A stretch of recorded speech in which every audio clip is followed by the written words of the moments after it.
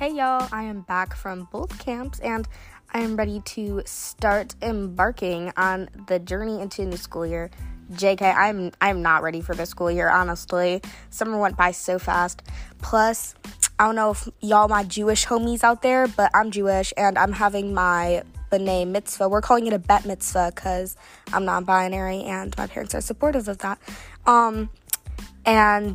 A bet, so basically, for everyone else out there who doesn't know what this is, a bet mitzvah is basically like a Jewish tradition where you read part of the Torah and you are considered like a Jewish adult, like when you're 13. I'm going to be turning 13 in November, so I'm doing it a little bit early, but most people usually do that like a little bit early, 12, maybe after 13, like around that time, and that's when you're considered a Jewish adult. Like, it's just sort of like a tradition that you do in Judaism, and I'm scared, y'all. Like, I know my portion because I've been practicing it for months now, but like, I am low-key scared, honestly.